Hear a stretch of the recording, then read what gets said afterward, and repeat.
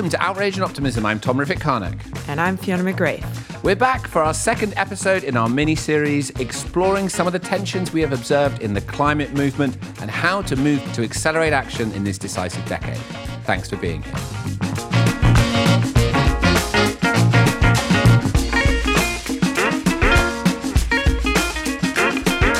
So Fiona, it's great to be back here week 2 with you. And just to pick up where we were at the end of the last episode, I felt like we were sort of verified in our perspective that both of these approaches, holding fast to what we know is important and also adapting to be practical and make progress when we need to, are both important. And people kind of saw that and something resonated with everybody that we spoke to. And also the many messages we've had since this podcast went out last week.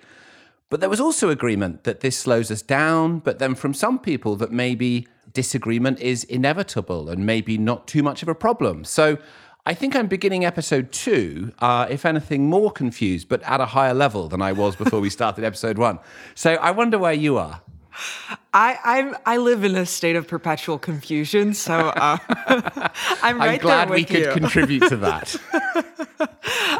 No, I mean, I think it's something that's becoming more clear to me is that the confusion is also part of it. Part of the solution is perhaps being comfortable with not fully understanding or seeing the through line, though, of course, that's so contrary to what we might seek. And honestly, that's contrary to what we've set out to do. So I'm certainly, I'm in the same boat, Tom.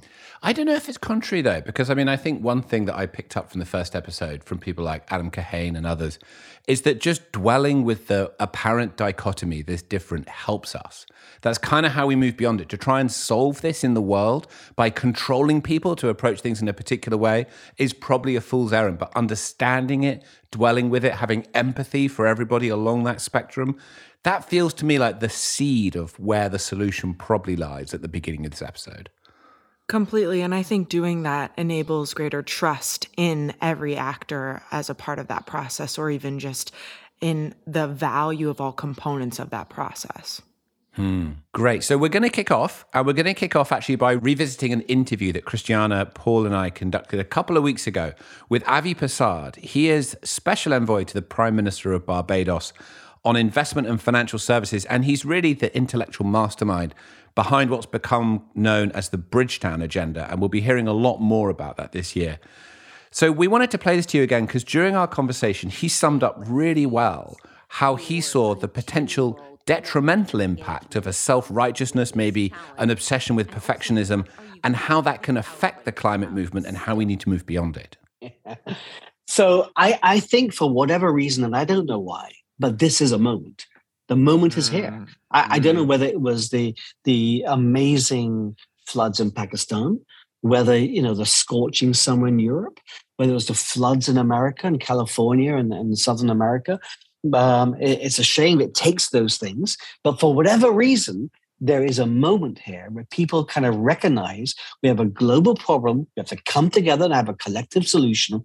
And they're looking for ideas. A vacuum has emerged where there's a sort of a sucking of let's do something. What should we do? And Bridgetown is sort of saying, well, here are 5 things you can do. These are 5 practical things you can do now. You don't need to wait for 5 years. You do them now. Do them this year. So I think that that excites me. I think what outrages me is there's a tremendous amount of self-righteousness in all of these issues from all sides, and it bothers me. I mean, I'm sort of thinking, well, yes, they are self-righteous positions one can have, but we don't have time. Time is running out. And so we need to act. And so does this help us get somewhere or does it not? And there are a lot of people who are sort of indulging, I think, in a self-righteousness that does not move us to where we need to be.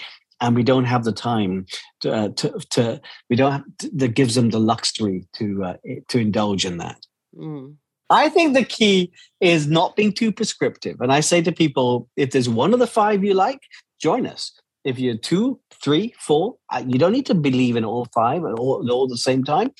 We just need as many people as possible on each one of these things. And maybe each one has its own coalition. But I don't think you need to believe in all 5. If there's one of those 5 that excites you, join us.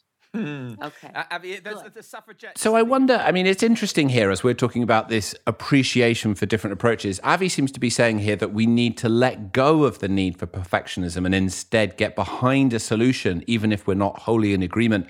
But it's also interesting that he's also holding pretty fast to some fairly radical things that he's pushing the world towards. So he's kind of holding fast to the outcome and being much more focused on momentum in the implementation of that idea.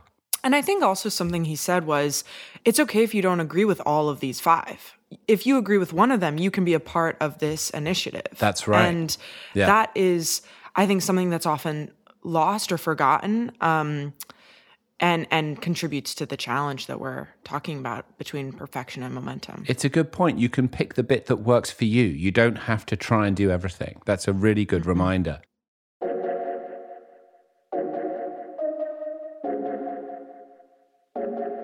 So we're going to start our episode properly now by going into a fascinating conversation that Fiona and I had with Justin Forsyth. So Justin has worked with 2 UK prime ministers. He was an assistant secretary general at the UN when he served as deputy head of UNICEF, and he was also the CEO of Save the Children. And as one of the driving forces behind the Make Poverty History campaign and as co-founder of Count Us In, we asked him how his experience of overcoming diverging tactics could now be applied to the climate movement.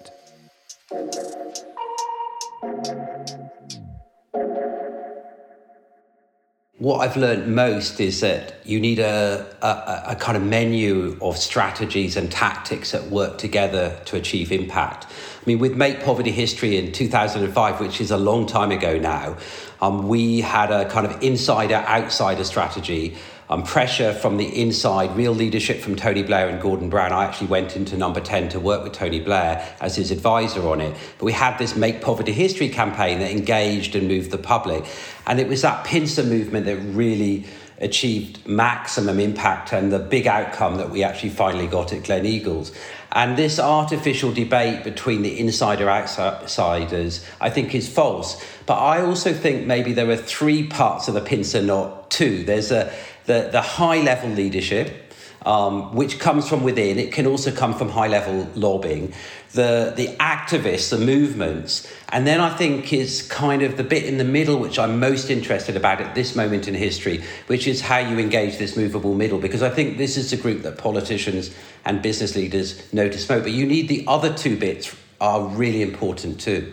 So tell me, let's talk about the G8 summit in Gleneagles. There is this famous story that there was this 2-handed strategy that Tony Blair was negotiating with heads of state inside, and there was kind of a left-hand strategy to just almost like rile up the activist movement on the outside so that he could point to that to strengthen his hand in the negotiations. Talk a little bit about that, because that's such an amazing example of how did that happen, and how did you get the activists to trust you that you were both on the same side? Well, there were real tensions, but there were extraordinary people like Richard Curtis and his partner Emma Freud and Bob Geldof and these NGOs, Christian Aid, Oxfam, Save the Children and others, all creating Make Poverty History. I actually chaired, I think, the first meeting of Make Poverty History, and then Tony Blair said, why don't you come and help me from the inside too, and then link with this campaign as it builds. And that's what we did, and we orchestrated it in a very intentional way. I mean, in the final negotiations that we had in Lancaster House, just round the corner from Hyde Park, where Live 8 was about to happen, the negotiators at one of the toughest moments when we're trying to get breakthroughs on aid and debt and HIV and AIDS could hear the music of the bands as they warmed up. And we actually took, they're called Sherpas, because they help prepare their leaders for the summit, the chief negotiators of each leader, to the Live 8 concert that Bob Geldof put off. So there was they felt the pressure, and Tony Blair said from the very beginning, and Gordon Brown actually, who they were an amazing double act, is keep the negotiations open until the very end, until actually we get to Gleneagles, to the leaders are sitting around the table. Allow me to do the final bit of negotiation so that the pressure can really mount, and then I'll push it across the line. And that's not usual. Most of the negotiations in the past, all the difficult bits have been done before, and the leaders pitch up and have a nice whiskey or glass of wine and chat and do important business, but the actual text is already agreed. And that caused a lot of tension, enormous amount of tension. I remember one moment when Michael Jay, the UK Sherpa, we were in fierce negotiations. Lots of text was not agreed, and he started banging the table. And he said, what will your children, your grandchildren, think of you if we don't get this breakthrough that will help lift hundreds of millions of people around the world out of poverty? He's very mild-mannered, very senior diplomat. I think he was the head of the Foreign Office. And he was waving this text, and he got too close to a candle and it caught fire, and the whole of the Africa communique text went up in fire. And at that moment, and I won't say which Sherpa said it pity it wasn't the climate text too, because we were negotiating both climate change and Africa. So it was really tense and dramatic, and actually the other Sherpas got quite annoyed at us not landing the deal and pushing stuff into the summit itself. Right, of course, because for them it sort of feels quite stressful, right, that their leaders are going to arrive and it's not resolved. And I mean, I remember in Paris when we were having problems, I would then give a call to my friends at 350 or Avaz or Greenpeace and say that we've got a problem in here, and they'd show up with trumpets and banners, and then I could go along to the negotiators and say, look at these lunatics, we're going to have to do something about this, where it was all kind of orchestrated behind the scenes. Are there examples where you were in trouble and you picked up the phone and talked to the activists and got them to play a particular role to help you? Definitely. I mean, we had a really tough. The big deal done at Gleneagles on Africa and poverty was 100 billion of extra aid and 100% debt cancellation. But one of the other issues, which I personally feel was most important, was allowing everyone to have access to antiretrovirals for HIV and AIDS. Almost nobody did that, and now millions and millions of people do, who've managed to live as a consequence. And we were negotiating this very specifically with the Americans. And literally, as President Bush was flying into Scotland, we still hadn't done a deal. And one of my civil service colleagues, a really amazing character, was doing this negotiation with Air Force One as it was landing in Edinburgh. And we finally got a deal with the chief negotiator on the US side. And we knew we hadn't got anyone on side. So we knew that Bono and George Clooney and Richard Curtis and others were just down the road in Edinburgh, and we got them to work the phones to the Sherpas and the leaders of other countries. And we actually went round that night a little cheekily. I've never told this story before, and we told every other negotiating team that they were the only one hanging who hadn't yet agreed the deal, when actually we'd only got the American side. So we kind of bounced them all into it, but at the same time the campaigners were also working the phone, and they had also a big public concert in Edinburgh with hundreds of thousands of people on the streets. So that outside pressure, high level lobbying, and then insider leadership was a very powerful cocktail. And in the end, we got that deal, and millions of people now are alive today. And the campaigners should feel extremely proud that they helped make that happen. I'd just love to ask you about trust, because what this is based on is a deep level of trust between the inside game and the outside game. And what happens when you lose that trust? Because we've lost it now. We're now in a situation where activists don't trust those who are inside doing the negotiations to be representing their interests. And we have to try and reconstruct it in the climate world. So you were resting, because you came from that activist world, on a deep well of trust with the individuals who could pull the levers that you needed to pull. But those who are in these positions now don't have that. So how do you try and go about rebuilding that trust to enable the kinds of strategies you just talked about? I think it's very tough. I mean, actually, we lost a bit of trust in the end. I remember walking across, those were very dramatic few days, just giving that Gleneagles example again. The bombs went off in London. We won the Olympics. I mean, a terrible terrorism attack. And in the midst of it, we did these deals, which all added actually to the pressures and the tensions. And we got the deal in the end, these big breakthroughs. We walked across the lawn from Gleneagles to the media centre. I was walking next to Tony, and he said, "Are the NGOs pleased?" And I had in my hand the press release from one group of NGOs. We just got 100 billion of extra aid a year, 100% debt cancellation, universal access to aid, and on and on. And this headline of this press release said, "This is a disaster for the world's poor." And I said to Tony, "I can't really tell you this, but this is what they've said." And he said, "It doesn't matter, Justin. We've done the important thing and we've done the deal." And he went on and he lavished praise on the Make Poverty History campaign at the press conference. It wasn't their official position, but it was a sizable group who decided to be negative. And that same group then at the pinnacle of influence, and they could have held the G8 accountable on the implementation of this, also then went on to disband Make Poverty History, which was an amazingly stupid tactical error just at the moment because they couldn't agree on how to divide up this huge database of names, that they decided it was better to disband it and then give it to all the bigger members of Make Poverty History. So that really did affect my trust, actually, with a number of those key players. Not all of them. Bob Geldof, Richard Curtis, they were complete stars. A number of the NGO leaders were. But there was a sizable group that were basically playing politics for their own, image and brand and their own narrow organisational interests. And that's made me feel even more, and we've talked a lot about Make Poverty History, but much more widely in the 15 years since then, is that we've got to think of new strategies, not just with NGOs, for engaging this movable middle audience, and why with Count Us In we do so much through football and entertainment and the power of culture. I don't think NGOs are the only players that engage this audience. Actually, they're not. It's really other things in their lives. And I think, I think we need multitude of change strategies, and NGOs are one bit of that equation.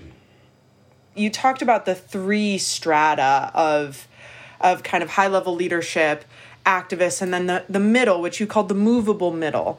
And it's interesting that we kind of focus on these two chasms because they're so loud. And then there's this giant silent bit. And I wonder if you could just talk a little bit more about, in the 15 years since Gleneagle, why you've kind of come to believe and focus on that silent majority, the movable middle.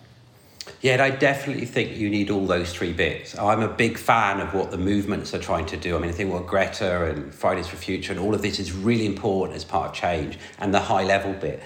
But I think we've neglected the middle bit, which we kind of had with Make Poverty History, but in the subsequent 15 years, I think we've lost in poverty and climate change, in other big democracy campaigns and other things.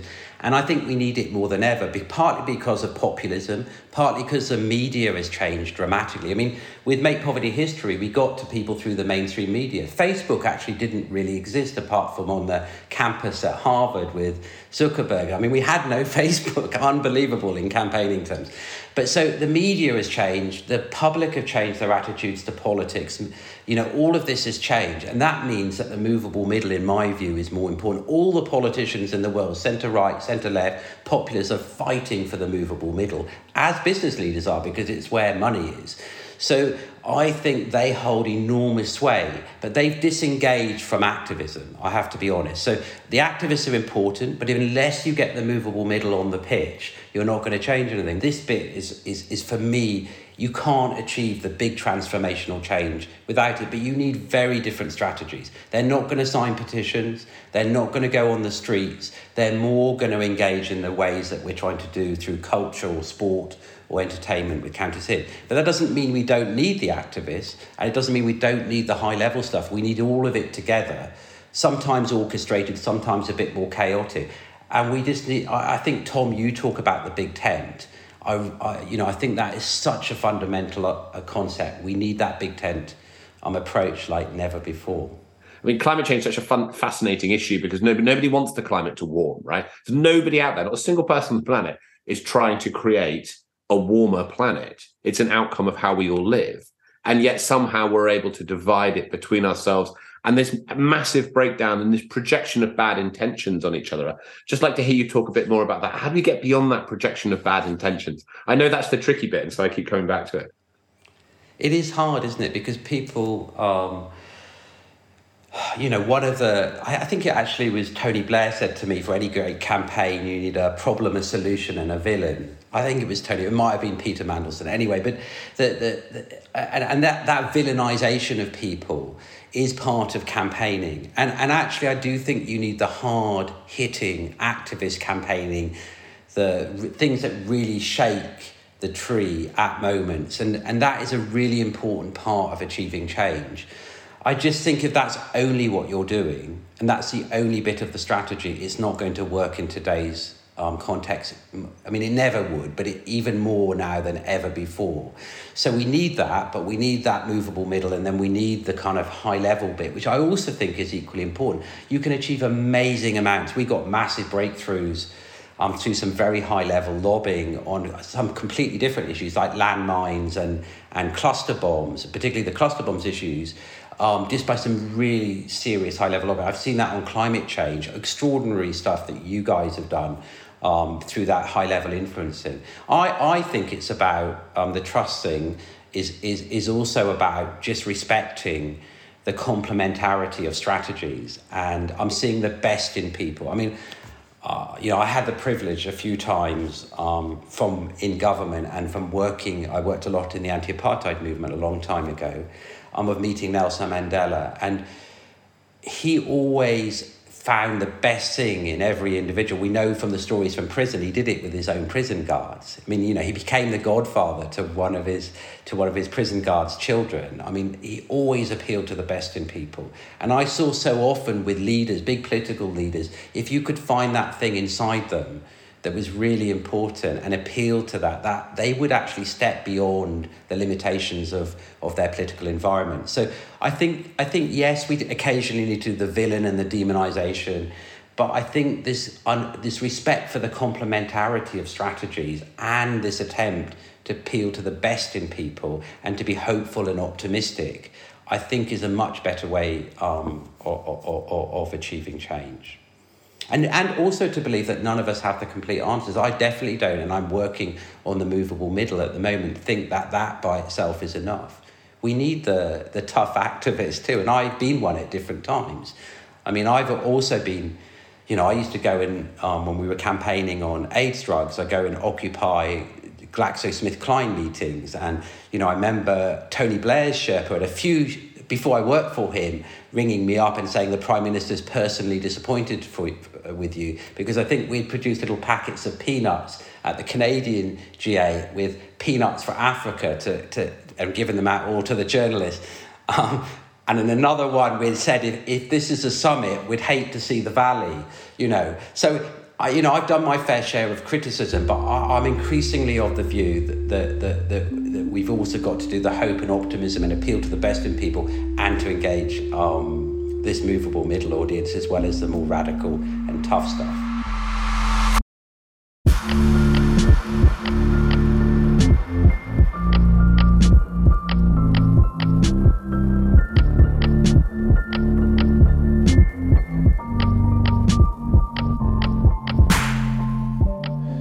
So Justin introduced a few really fascinating concepts for us there, as well as sharing these amazing stories that I think really underline this combination of perfection and momentum and what it looks like when they really work well together. But I also loved his description of the movable middle, because it sort of made me think in a different way that partly what we're talking about here is two ends of a spectrum that have an awful lot in between them.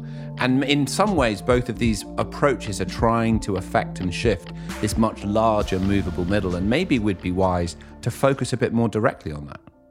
Yeah, I agree. It also just reminded me that I had, before this conversation, been thinking about this question only as a member of the climate movement already. I hadn't been thinking about folks within perhaps a middle ground or a more general public who doesn't live and breathe this in the way that I might, which is also just such a narrow view of what's needed to face this problem. So, like, you and I are tackling this problem, but a lot of folks might just be getting engaged in the climate space. And it's so necessary, I think. Tom, you and I have talked about this before, but going from denial to despair is the kind of place where a lot of folks are sitting. Without the intervening steps in between of determination to do something. Yeah. Completely. And the way that different, let's just call them parties or different folks along the spectrum within the climate movement might accidentally be contributing to that jump because progress is so stagnant. No, for sure. And I think one of the other interesting things about the interview is that Justin described his own journey, which maybe is pointing to what you're saying, that he shifted in a way from a sort of sense of perfectionism in his early days when he was more of an activist to being more about the momentum and how do we make change and how do we make progress based on where we are and what we can achieve. Which I feel is a bit like your trajectory as well. That's true. That's a lot like and a lot like many people I know. But the person we're going to talk to now has made the other journey. So Farhana Yamin, who I've known for a long time through the UN negotiation process, environmental lawyer and a climate change and development policy expert, for 30 years, she's been a huge figure on the international climate scene. She played a pivotal role in Paris. But she shifted after Paris from feeling like she wanted to focus on the change that she could achieve through these international structures to being what we're calling here probably more on the perfection end of the spectrum, gluing herself to the railings outside Shell in London, joining Extinction Rebellion. So it'll be interesting now to go into this conversation and understand that journey and what that was like for her, why she took it, and where that leaves her now.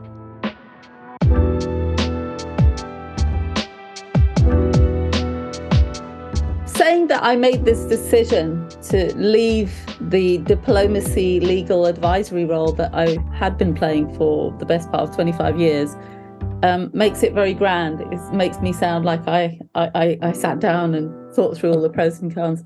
And it wasn't quite like that. And I sort of want to say it was more like a breakdown and a withdrawal and a shutting down of my body that meant that I found it more and more difficult to say to my clients, in this case, the small island states that I'd been working with, that the next COP would fix it.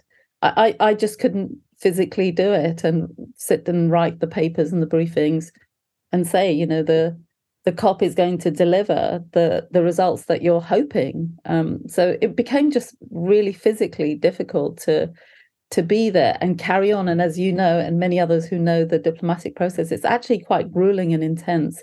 And, you know, you're working more or less 18-hour days for 2 weeks at a stretch with many things in between. And I felt depleted and exhausted.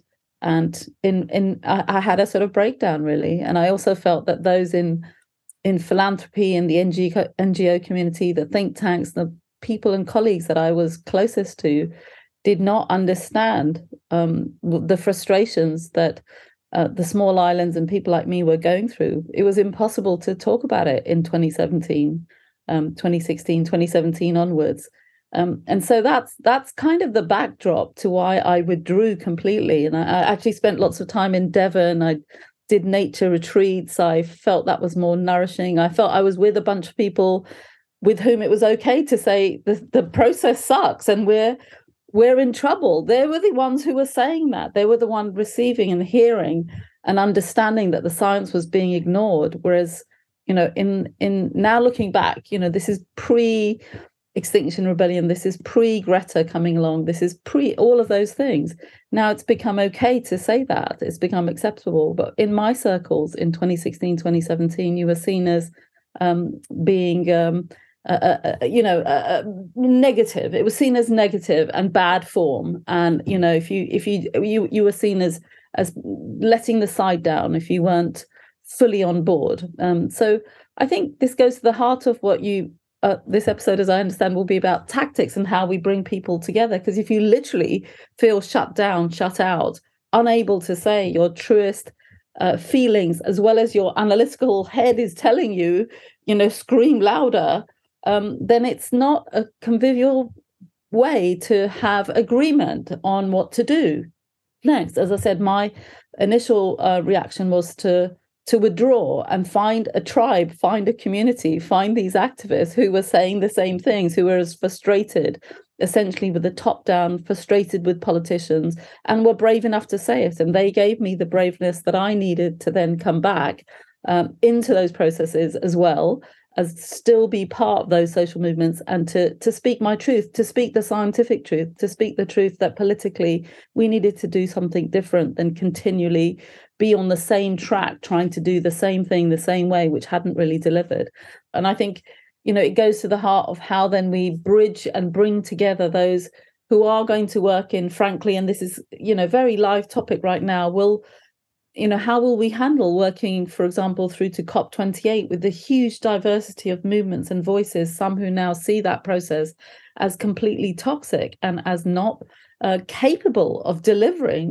They literally don't feel heard at all. So the point of turning up, spending all that time, if you feel like your point of view is not going to be represented or taken seriously, and in some way you're going to be deeply maligned for even saying it, then that's a divisive basis on which to go forward. And so I think it was a very painful time, and luckily I feel now I have the best of both worlds. I think one of the things that I observe that I think can be unfortunate is that, for example, somebody working in corporate sustainability who will have probably gotten into that job because they care about the climate and they want to find a leverage point, and then they feel like they try to make progress, but they might be demonized by others because they're part of that process. Do you think it's important that a member of XR and a sustainability officer inside a corporation that is far from perfect feel like allies, or do you think it doesn't matter if they do? I think they can't say it, but often what I sense, and I have had it said to me, is they're quite grateful actually for all of the radical action taking place. Because they themselves have often been limited, given a tiny budget, not been taken seriously by the full board, they will probably be on the side of those who are pushing for even greater action by that company or by that sector or nationally. That's what I found. So in that sense, they are allies. They like the fact that an action happens directly outside their doorstep or is targeted at them. That can be difficult. But in most cases, corporate social responsibility, agendas and budgets and the power they have within a company is very small.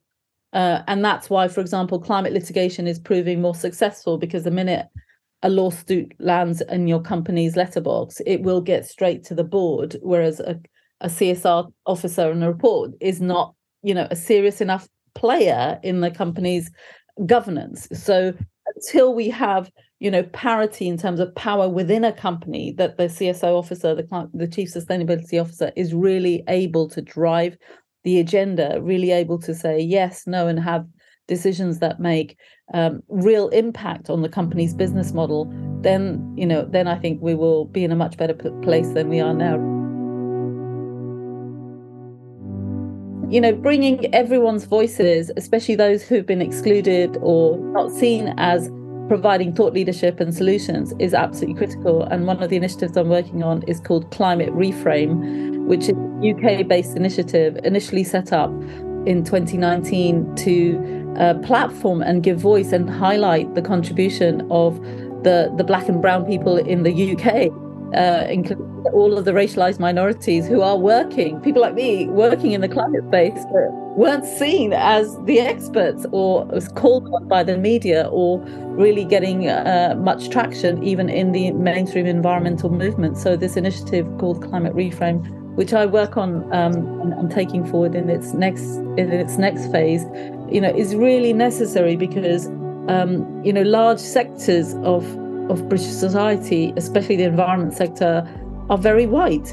And so obviously that is changing, and it's a very good thing. But I think the newcomers in this area who are creating those changes, as well as the old timers, they're like me, really feel actually people should acknowledge that. And it's sometimes an uncomfortable thing to acknowledge that the legacies of racism and discrimination are still with us. But you can't move forward and create a fairer society if you're not willing to see how much unfairness there still is. And my sort of one big takeaway that I'd say is, fairness is a solution.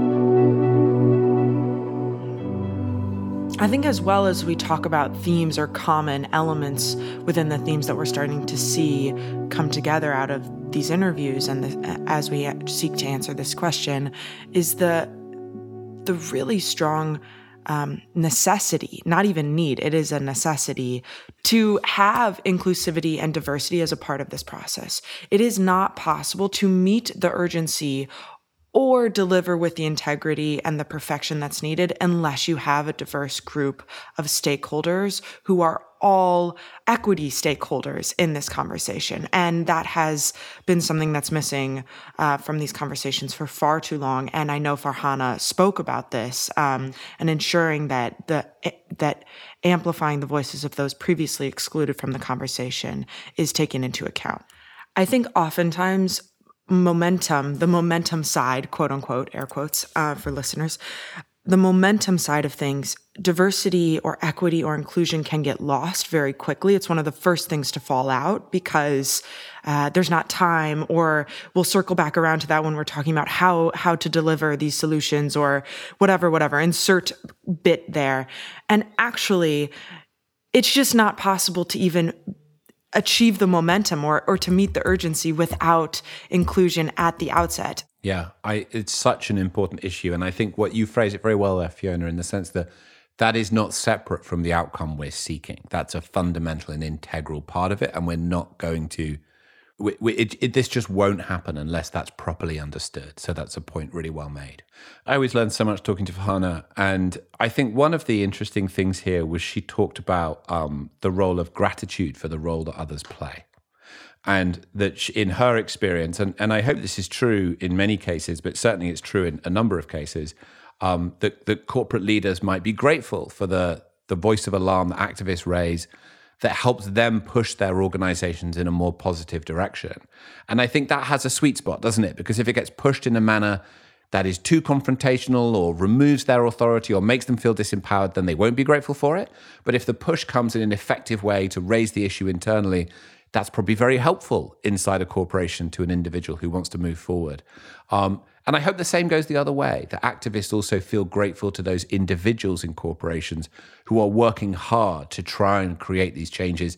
It's a very difficult thing to do that inside a corporation. You often don't have the resources you want. You're fighting to make your case. So I hope that goes both ways, that sense of gratitude. Yeah, I think it's a little bit of awareness to leverage momentum within your momentum and perfection, honestly, within your entity. So whether you're within a corporation, and instead of hearing these calls for urgency or more integrity or getting it more perfect, you can actually harness that and leverage those calls to drive progress within your organization.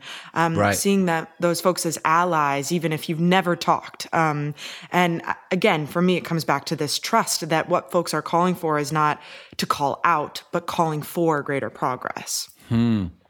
Yeah, there's themes emerging, isn't there, of like places where those qualities can shift from being, negative and accusational and shaming to being empowering and ambitious and constructive and inspiring. And actually, I think one of the recurring themes that we touch on here is it's about the qualities. It's about the ways we engage. It's about the intentionality. It's about the kind of outcome we're trying to drive towards. And it's about personal relationships between people on different sides of this apparent divide, actually understanding that they can move forward collectively together.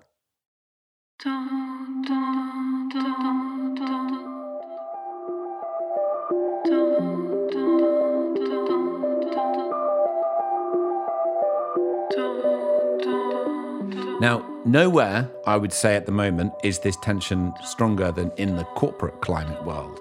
There is so much anxiety now around the threat of greenwashing from corporations.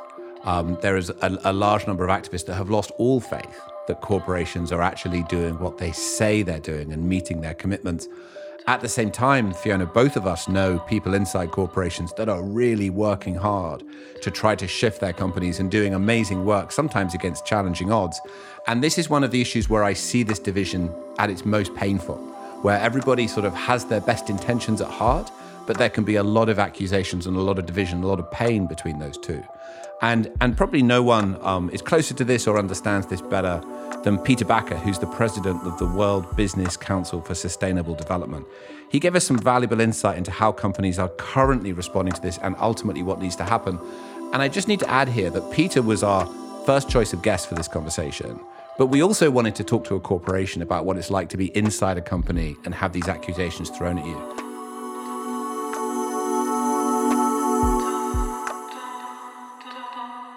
And it was telling that nobody wanted to come on.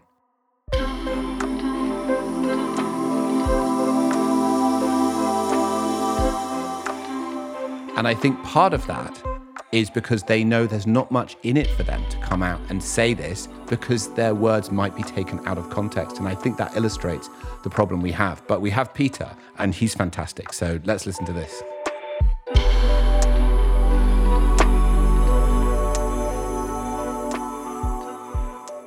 Yeah, I think any question around climate in particular is always one of glass half full, half empty.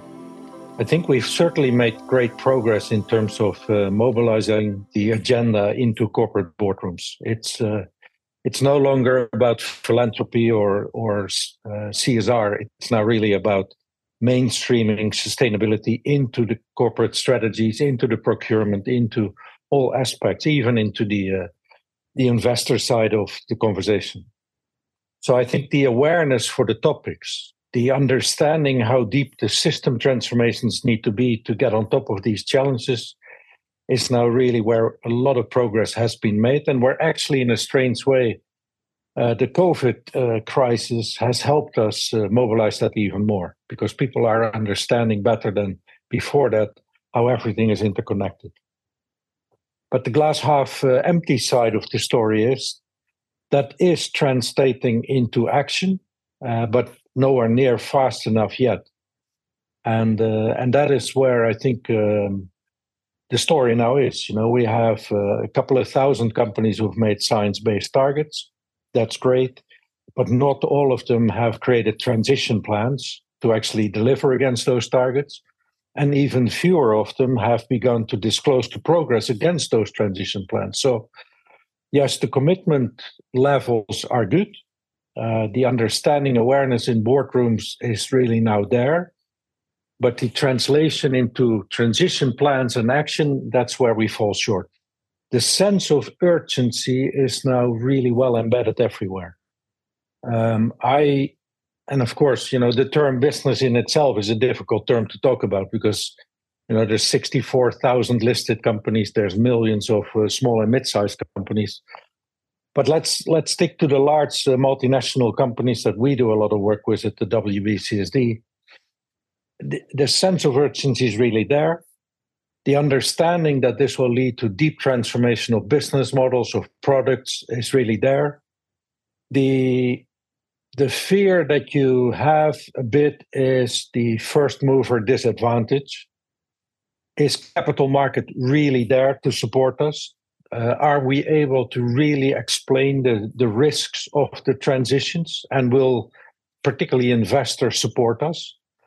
Yeah, and then of course there's the civil society, the broader public view of companies. And it's true that, you know, companies who stick out their necks first, despite some of these uncertainties in whether it will work, are often the ones who will also get the main beatings in the public opinions. And I think the true leaders understand that and accept that.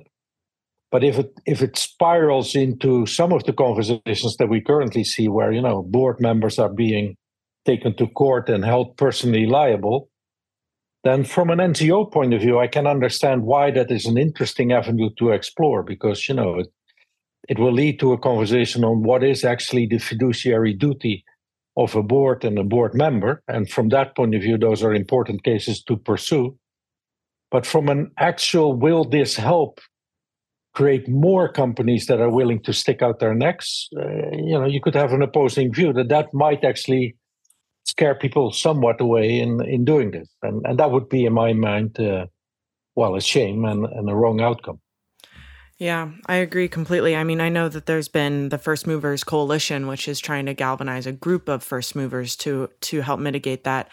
At WBCSD, how is it that you kind of, I think what you said about the glass half full, glass half empty is completely true. And then some would say, well, it's the wrong glass altogether, or what you're filling it with is the wrong liquid altogether. So how would you even address those types of critiques that kind of take it outside of even the traditional analyses of, yes, this progress is great, but it's not urgent enough, with you're not even looking at the right variables? Yeah, that's I think a a question that is interesting, but we at WBCSD and the companies that we get to work with, I always say we are the real economy with all the good aspects and all the bad aspects of that. And we understand, certainly here in this shop, that climate change, but biodiversity loss, inequality are the three urgent challenges that we need to deal with. And that means we need to really transition the real economy into an economy that is net zero, nature positive, and more inclusive. I think conversations about, well, it's the wrong glass altogether or the wrong liquid going into the glass are conceptually super interesting and important to be had. But it's one where the economy that we currently have will not be helped with in transitioning. So in our shop, our focus is completely on, we now understand the targets. We understand, particularly in climate, the very limited timeline that we have to get to those targets. The big question is now, how are we going to get there fast enough with the support of the key stakeholders around us? And stakeholders in business first and primary will be the capital markets, the investors and the financiers. But absolutely, we need to bring the broader society with us on those journeys and make them understand the challenges, but also the incredible push that is now behind it. And, if I look inside some of the companies, automotive companies, take one. I mean, 4 years ago, if you would have walked into a boardroom of a car company and said combustion engines are dead before 2030, you would be thrown out of that boardroom, probably even before finishing your sentence. Today, that's all the conversation that are going on in these boardrooms. And not because people like myself walk in and try to cause trouble, but because they themselves are spending all their days, how can we, as fast as possible, move to the other solutions, the electrification of mobility. So I don't think that always comes across well, though. And that's really a communication challenge that these players will continue to have. I think it is important and useful to have multiple plays. So activists, coming into AGMs and asking pointy questions is a good thing. Companies being challenged for the progress they're making is a good thing. I don't think that alone will change companies' trajectories or the overall system, but it certainly is a constantly reminder that there is an audience out there that has views, that is concerned, and that wants the system to change. So from that point of view, I'm okay with it. The thing that I find interesting is if you look at the actual need to transition to a net zero model for a company or for the economy as a system, we have made great progress in talking about facts. We call them science-based targets. There's trajectories and all that stuff. It's now well embedded in business. On the other side, on how companies are being measured and held accountable, we don't have enough facts. Now, we still don't have accounting rules on how companies should disclose their climate performance. We still don't have consistency and comparability in company performance. And that's why, what we've been saying more and more is we need to think about this in two tracks. One is absolute pressure on the actual transition. So new technologies, new business models, whatever it may be. But the other one is we need to really go deep on the accountability side of things. And that means a couple of things. Companies need to set science-based targets and need to have transition plans that they need to disclose, need to have a corporate accountability system with greenhouse gas protocol, scope 3, that we consistently measure the emissions that companies produce, and then need to disclose them through a standard. And, ISSB is the emerging global baseline, so that when company A versus company B shows their performance, we can actually compare and say, hey, this company is really making progress, and that company is just making good progress in talking. And then we can hold companies truly accountable. And that's what I've always said, it's in the end of the day, it's the accountants that will make the progress happen, because that's where absolutely it's not whether we like company A better than company B, or their CEO is able to make better speeches than the other guys. It's the facts will have to talk. And presumably you feel like that voluntary disclosure and accounting can only go so far, and this now needs to move out of the hands of the sustainability team and into the compliance office to actually respond in a legal manner to their investors through regulators. Yeah, no, absolutely. Yeah. So I think we've made good progress in recent years that the consolidation in the alphabet soup of disclosure frameworks is finally happening. ISSB is now out there, and somewhere this summer will publish their climate disclosure framework. From my point of view, one of the big breakthroughs that we all need to push for during COP28, as many countries as possible should make that the mandatory disclosure framework for all businesses. Then there is still work left to be done, because greenhouse gas, Scope 3, how do you get the metrics into the disclosures? But that, as a statement of intent, we need accounting rules to make it comparable, to really hold companies accountable. That's going to lead to the acceleration that we need. And just so earlier on, you talked about the sort of that what can sometimes happen, that NGOs' pressure can actually not lead to more action on corporations if it goes too far and if the tolerance is not great. What are some examples of ways in which that interaction can work well, where the outside pressure and the ability to be more pragmatic can interact in a manner that does provide an opening and an opportunity for real progress? Yeah, I mean, I think the best examples that I've in recent years seen is in the plastic arena, where some of the films, David Attenborough and others, showing the incredible negative impact that plastic waste in ocean has on animal life, and even now gets into microplastics into your food.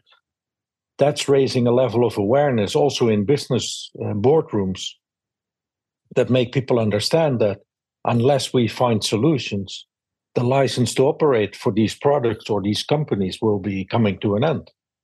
And I think even the case, which is now, I guess, 2 or 3 years ago, where Shell as the company was taken to court in the Netherlands for not doing enough, and their plans not being truly aligned with the Paris Agreement, and losing that court case has had a positive impact on the attention in the board and the acceleration of their plans.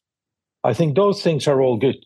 I think one of the fundamental problems that we currently have is that the NDCs, which will lead to disappointing outcomes in the global stocktake during COP or just before COP28, there's no mechanism to link those to actual company emission performance, which is a strange thing to say, because we know that somewhere around 70% of global emissions are company emissions. So the fact that we haven't yet created a language to link those is something that we need to urgently work on. And again, that's where the carbon accountability is such an important element. It would be helpful to get some stories out there on what our companies actually doing and showing what emission reductions those actions have taken. But the reality is at the end of the day, quite simple. Emissions are still rising. So whatever companies are doing, it's not leading to the bending of the curve that we all think we know we need. And so from that point of view, rather than telling more stories about, how great company A, B, or C is, we need in COP28 to get real examples on the table of unprecedented in scale action areas with investment dollars behind those action areas, where companies are translating whatever the commitments are they've made into transition plans, investments, and real transition action that they're committing themselves to.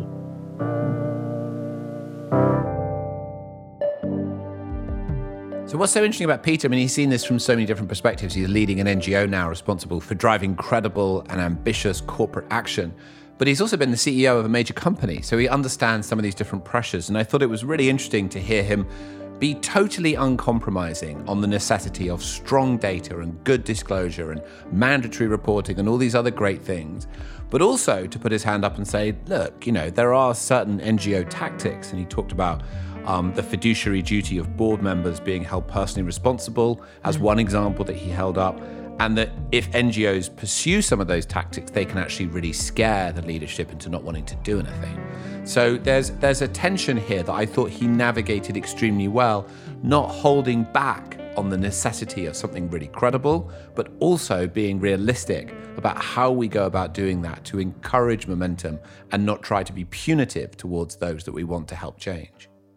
Yeah, he mentioned the role of activists at annual meetings or alongside corporations, which is something we've talked a lot about. It's not that they're contributing harm in any way, but that they need to be respected and listened to in the appropriate channels. I also think something that maybe we haven't talked about as much, and in some ways should be this impartial actor within this equation, is the role of accounting and data and reporting against both urgency and the perfection side, and these kind of impartial actors in holding everyone accountable on all sides. I think that's so true. And I go back to, I think we played in the first episode a clip when I interviewed Nigel Topping at COP26. And I said, I see these two different groups that we've now come to call perfection and momentum. And how does that dichotomy get healed? And he said, look, it's only going to be healed by real action. Yeah. And real action can only be demonstrated when there's real data. And so there's a whole value chain of things that need to happen that can give comfort and confidence to enable us to come forward and say, okay, let's collaborate on moving ahead. Now, we have a fabulous conversation to share with you now. We really wanted to talk to somebody who had a deep perspective on the qualities that are necessary to try to transcend these issues. As Fiona and I have been exploring, this isn't something that you can legislate and resolve. This is about people and how people get along and how we approach change and how we deal with our emotions and urgency and other things. And all of our guests have had insights into this, but the next guest, I think, brings another level of insight. Sister True Dedication, who is a Buddhist practitioner in the tradition of Thich Nhat Hanh at the Plum Village Monastery, has been a good friend of ours and a good friend of Christiana's as well, of course, for many years. And we spoke to her about all of these issues and about how can we actually move through some of the challenges to address the deeper elements to enable us to move ahead as a collective community that are concerned about the future. And she talked about some fascinating things, including how engaging the competitive capitalist spirit can actually be a force for good. So here's Sister True.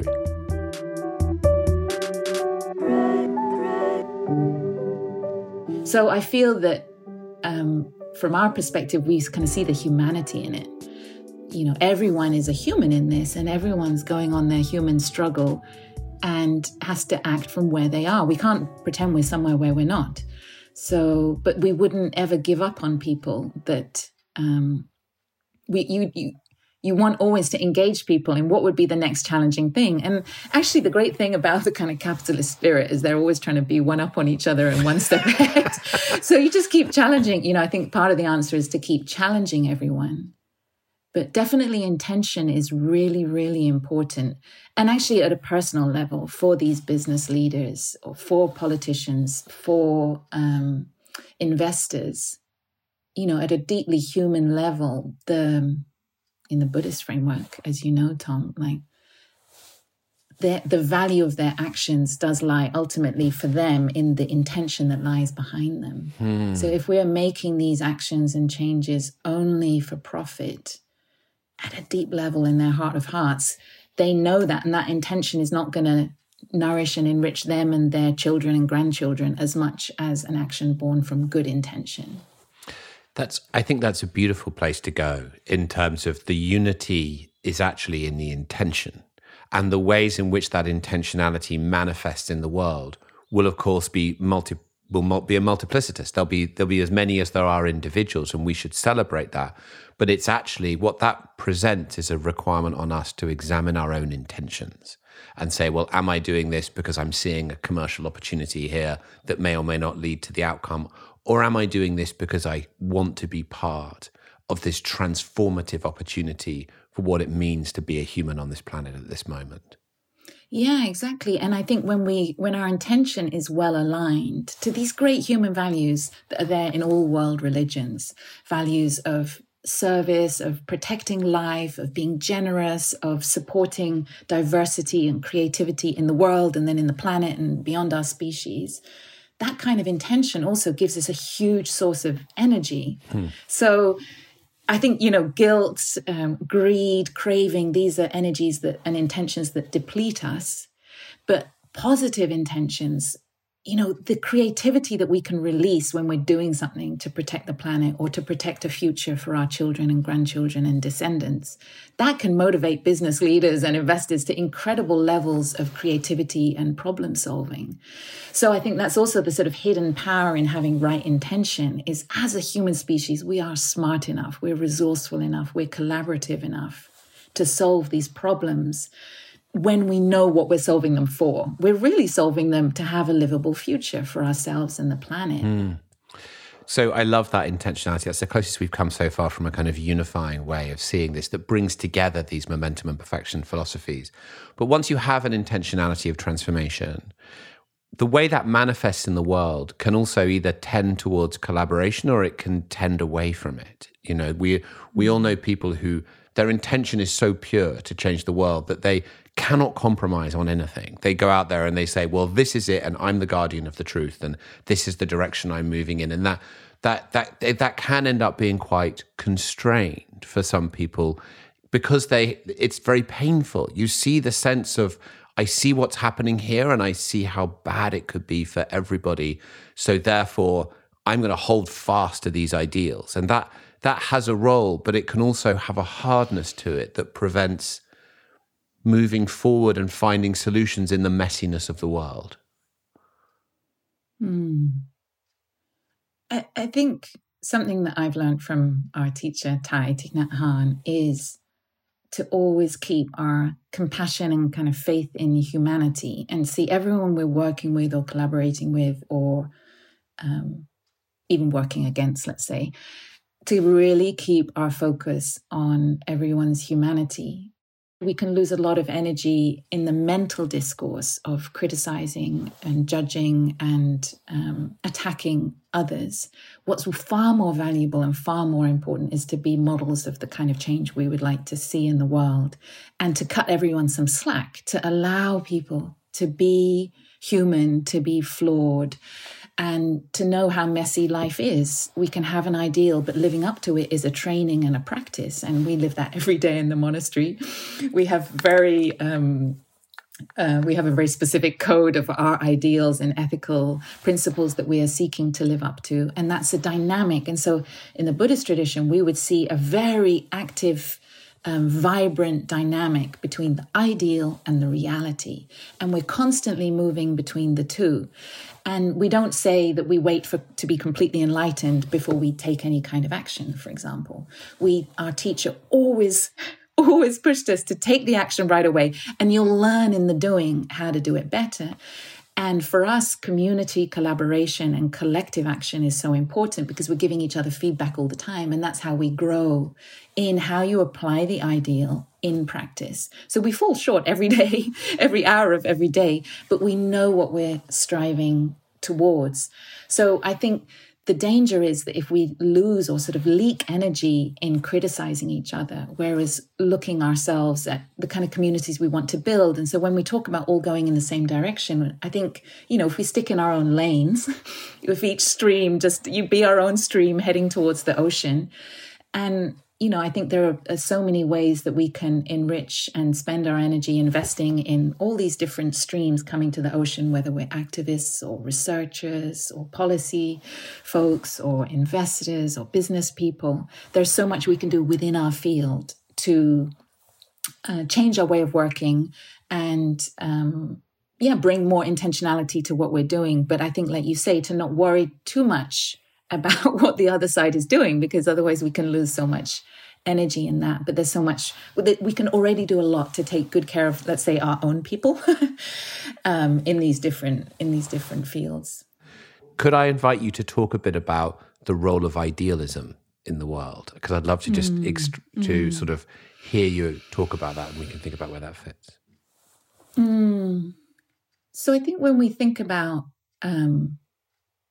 change, it's very easy to think in practical terms. We're thinking about economic decisions, we're thinking about money, we're thinking about laws. And if we focus only on that level, we miss the deeper kind of change that humanity really needs to enact and embody to guarantee a future over the coming generations for ourselves and for this beautiful planet in its current manifestation, or generosity, or understanding. I think a lot of the ideals, they're not far from many of us. We would all like, by the time we're on our deathbed, to have lived a life where we were a good person, or a good leader, a good business person, a good politician, someone who contributed something. And it's very important to keep our eye on that prize, as it were. We want nothing more than to live in harmony, and for our ideals to be driven by a sense of respect for life, of respect for diversity of ways of living, for example, for justice and equality. All of these things come naturally when we see our interconnectedness with the rest of the world. And so I think, I don't know, for me, I feel that sometimes the framework of success in climate or in business can be too narrow, that folks aren't deeply looking at really what they want their living legacy to be. There's a dynamic between reality and our ideals, but we should always allow ourselves to be drawn forward by our most radical hopes for humanity and for our descendants. And even though some days we fall short, even though some days we have to make a compromise, the next day we stand up again and we say, maybe I can do better today. Maybe I can do better next week. Maybe I can do better. In each moment, we can always go take actions that are more aligned with our deepest values. There's this great anecdote that our teacher told us, because one time we were invited to teach mindfulness in the military. And even our teacher received an invitation. So does the Zen master go to teach mindfulness in the military? And everyone was kind of like, oh. And no one was quite sure, like, what's the right answer? And he gave a very long explanation that, to say that, and he gave some examples of different wars and different military leaders that had tried to find solutions to wars where, fewer people died rather than more people dying. And he spoke about the importance of being open in our practice of nonviolence, that we shouldn't be absolutist or extremist or fanatical even about the principle of nonviolence, because sometimes actually you want in a war there to be a general who is virtuous, who is brave and courageous, and can make the wise, compassionate decisions that reduce the amount of violence that takes place, reduce the lives lost, and so on. And so in our ethical framework as an engaged Buddhist, we don't exclude anyone from the practice. And so our teacher went on to say, it's like, well, if you exclude the military, then do you exclude fishermen? Do you exclude farmers? Like, are you saying that there are certain people that you won't teach mindfulness to? And so for us, we try to practice true inclusivity, like true non-discrimination, by opening our hearts to everyone, including those people who maybe are only a tiny bit there. I love that story and that example. And that sort of points to one of the things which I've noticed recently is that there's this real concern around greenwashing, right? I think it pokes at this sense of injustice, that someone might be saying something and doing something else and creating this terrible future for all of us. And we can all understand that and feel that sense of injustice and what it pokes at. On the other side, if you're a company that maybe starts out without the best of intentions, greenwashing, then your employees get used to the idea that you're a greener company. You end up moving in a direction almost unintentionally, and it almost ends up becoming reality because you've stated it, and that statement kind of comes first, and then it sort of almost manifests itself. So I'm a bit worried about condemning that too quickly, because I also think that sometimes there's a role for that, just putting yourself out there and then reality coming in behind you. Absolutely. And then there's another risk, which is why this is a kind of subtle point, which is the cynicism can then creep in. And then, especially in the greenwashing, and that can become really corrosive because it's just lip service. And then everyone accepts that this kind of language, this kind of imaging, this kind of messaging, it's just a front. It's just fake. And then at a human level, for those employees, for that leader who is going in that direction, that's corrosive also at a human level for them. So, because, it is about hearts and minds, the kind of radical transformations we need to see in our collective consciousness, in our systems, in our society. It is not a problem to be solved. It's not a practical economic problem. It is not a financial problem. It is not a communications problem. It's really a heart level problem. And that's, I think, why idealism is so important. Because if we get caught in the practical decisions, with every climate conference, with every deal people are negotiating, with every new policy, you get so caught in the practical, we forget that if we can all broaden our way of seeing things and let our hearts lead us, that will be the easiest way. Easiest is not the right word. That will be the most radical way to effect change.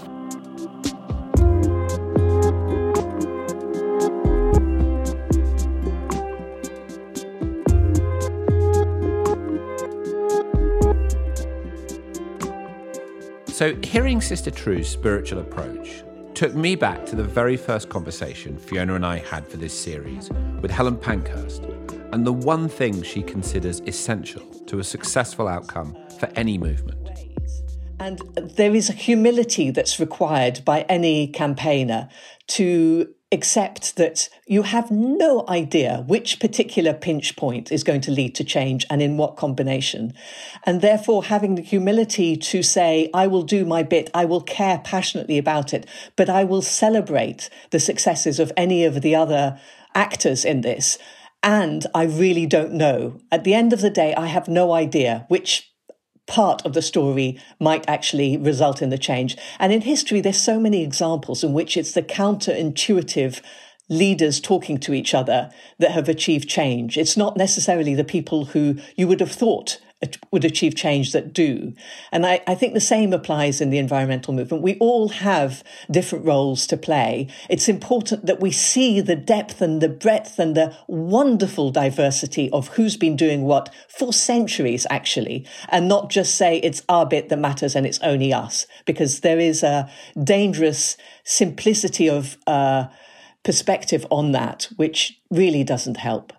The climate, the world, the planet, it does force us to realize how insignificant we are in the whole story. So holding on to that and saying, well, I do care deeply, I'll do my best. And another point I wanted to raise is we're all conflicted and we're all complicit. We're all complicit in this degradation of the climate, of the environment. We're all killing our planet. We're all doing it. And therefore, that should help with the humility, shouldn't it? Knowing that we are part of the problem in all sorts of things, and yet we can also be part of the solution. And we're better at the solutions if we realize how to bring the different bits of the story together rather than just do our own bit and ignore the rest. Because that'll never work. It'll never work. My personal motto is fun and purpose. I think you have to be positive and energized and optimistic to make a difference. But if you don't use that as a drive for change, then you're just mucking around. That's so good, because, we're guilty of sort of climate change is a very serious business. It's very consequential, most consequential decade in human history. We might not make it. There's a lot of that going on, which is not great for anyone. No, you see, the optimism and the fun can reduce a little bit the stress that can then allow you to keep going. And it makes you more effective, right? Yeah. It makes the movement more effective and more fun and more inclusive. So, yeah, amazing. Thank you, Helen.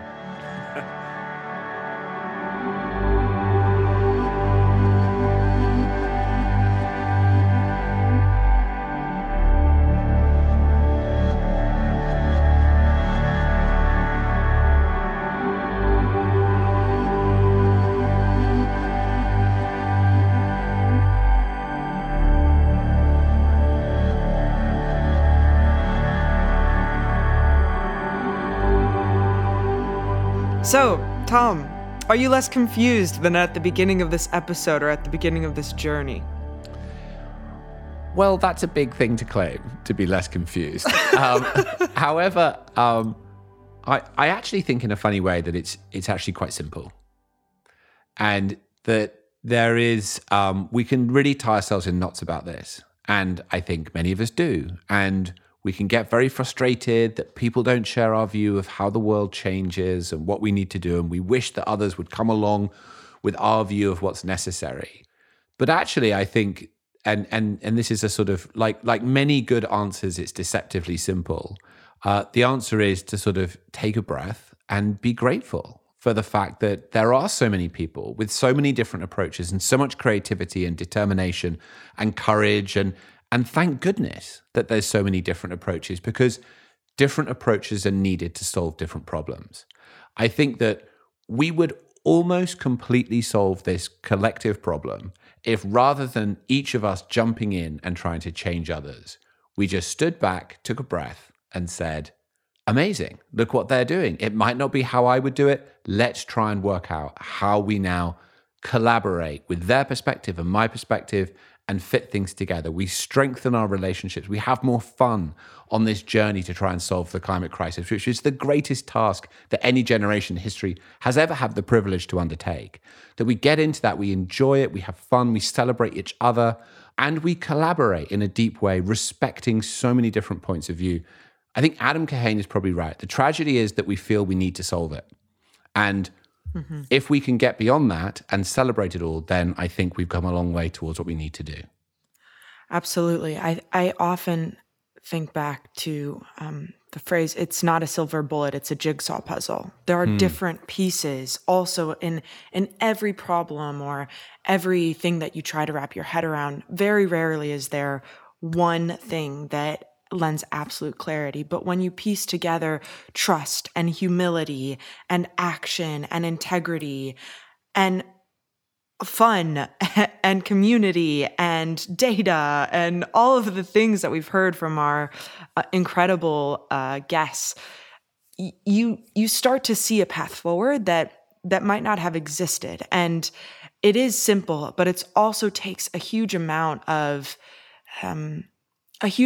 perspective to be able to see and to be able to even believe in that. And I think I'm still confused, but I have a greater sense of clarity in my confusion. And one thing that also, so I love what you just said, and one thing that also strikes me is this is going to get harder. The current evidence suggests that, the big jump is yet to be made on our collective ability to deal with the crisis. So the climate crisis not going to seem any less urgent in 2 years or 5 years. We're still going to be right in the eye of the storm. And it's really hard to take that breath and step back and appreciate difference when you're trying to do things in a hurry. So there's a couple of counterintuitive things here that we're saying of like, when you're in a hurry, you have to slow down. And we don't really mean slow down. We just mean take a pause so that you're not so reactive about things. And that solves so much of what we're trying to do, because it's really hard to be calm in a crisis. But that's what you need. You need people to be calm in a crisis if you want to move forward and solve it. Absolutely. One of the best pieces of advice I was ever given in one of the most stressful situations I have yet to be in was, Fiona, why don't you close your eyes? And this was from a dear friend of mine. It was truly needed. And they said, just close your eyes and take 3 deep breaths. And then when you open your eyes again, things will seem like you can tackle them more easily. And it was still completely hard and challenging, but there was just a centeredness about how I felt connected to myself and my ability that hadn't been there previously. So, and that is the basis of collaboration and compassion and all these things we need. So I want to share one more thing, and then I want to close by asking you how you've enjoyed hosting a podcast. And that is what so much of this reminds me of is the conversation we had with Joan Halifax, and what Christiana often quotes back to us in the Global Optimism team. We're often faced with these real tensions in the world. And what she says is you need to face them with a strong back and a soft front. And I think that really encapsulates what's necessary. If you meet the world with too much brittleness and judgment and determination, then you tend to get something bad back. But at the same time, if you don't have a strong back, if you aren't able to back up what you know is needed with some courage and some backbone, to excuse the pun, it's not a pun, is it? And can't follow up with some strength, then you'll never get anywhere, because you'll just be a jelly and you'll roll over. And that's also not what the world needs right now.